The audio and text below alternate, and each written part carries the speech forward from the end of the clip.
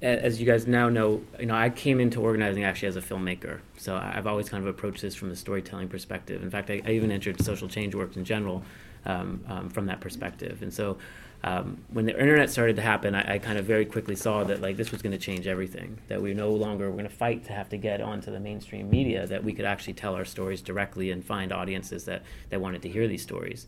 And so I started to kind of go into longer form documentary work, as you noted, looking at the voter disenfranchisement issue. And when I had made a film, I really wanted to find an audience for it. I'd spent 3 years of my life, kind of walking around with a video camera, following around this brave, courageous congresswoman named Cynthia McKinney, who led me into all different directions. And it was so as I was trying to find I'd made web videos before, and you put things out on the net, you see people congregate around them, things start to go viral, people have little discussions around them. But when you have a film and you're actually going into the theaters and seeing people that are actually watching the work and meet them face to face, all of a sudden they were saying, well, what are we going to do about it? And so I actually had to answer that question. And I realized that just being a filmmaker wasn't enough, that I was awakening people to something that was happening in the world, but I wasn't giving them anything to do. And so that's when I got introduced to organizing. And so I met James Rucker, who had previously worked at Move On. He was the only African-American that worked at Move On. And he had left to start Color of Change in 2005. And so in early 2006, we met. And together, he helped me find an audience for my film through the Color of Change community. And together, then, we created a campaign for people that watched the film and wanted to do something about that issue. So after they watched the film and saw what happened in Florida in 2000, and then again in Ohio in 2004, we created this program where everyday people could go out with video cameras, and we created a pretty elaborate system that we were basically getting calls in from the 800 lines, and they were dispatching people to their cell phones, and then they were going and documenting the problems and uploading them to YouTube so that we could then alert the news media to them.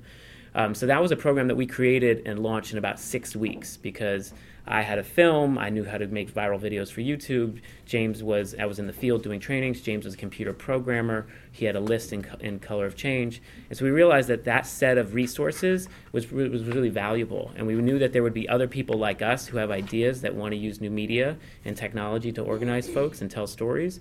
And so that's why we created Citizen Engagement Lab in 2008 as really a vehicle to serve the next generation of social change leaders who want to leverage digital media and technology to tell those stories. And so over the past few years, we've helped to establish and grow Presente.org, supporting some organizers there to build a vehicle for the Latino community. We're now looking also at building one for the Asian Pacific Islander community as well. And also recently we launched a new women's community called Ultraviolet, based on all the attacks that are being waged on women these days politically. But these are, what tend to be looked at as kind of like national pools of grassroots energy, right? They mostly run campaigns online. They're focused on maybe national media targets, or Color of Change is running this ALEC campaign right now, which has been fairly successful. And oftentimes, I think from local or community organizing groups, people feel like, oh, well, that's just the online thing, and that's not really kind of what we do. And so what we're really looking at is how can we start to bridge some of those gaps, and how can we push the tools and the best practices that we've learned now over the last decade of organizing through the internet. How can we push those tools and those best practices down to the community level? And I think it's more than just even giving folks tools, but how do we actually even connect the bridges of now what we've built is, Color of Change has almost 1 million members who are focused on issues of criminal justice and racism in the media and other topics that are important to the African American community. How do they connect those members to local fights around, say, criminal justice, right? And same with Presente. How does Presente connect its national members with local campaigns? And so that's really the push that we're doing this year.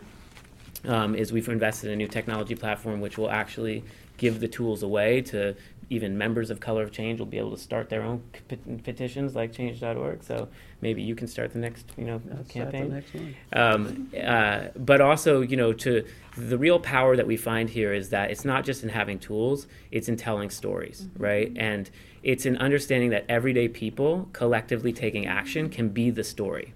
It's not just about pointing something out that has happened to our communities. It's actually collectively driving that story forward by taking action together.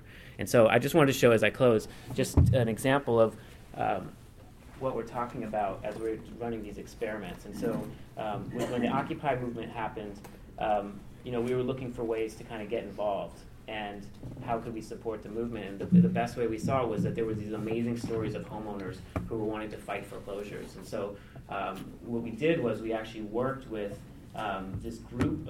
There was a network of community groups that were already working with homeowners. Many of you, probably these are your partners here in Los Angeles and other places around the country. But they were kind of fighting one-off battles. And what we wanted to do was to help create a national story around that. So what we did was we worked with these groups who, they're fighting good fights on the ground, but they may not have as much technology or communications capacity. And so what we did is to help them figure out a brand. So Occupy Our Homes became the brand, helped to build this microsite, which all of them could then use as a tool for organizing and showcase their stories. And that really elevated it to the press so that they would write about this as being a movement and not just being able to say that these were just one-off fights.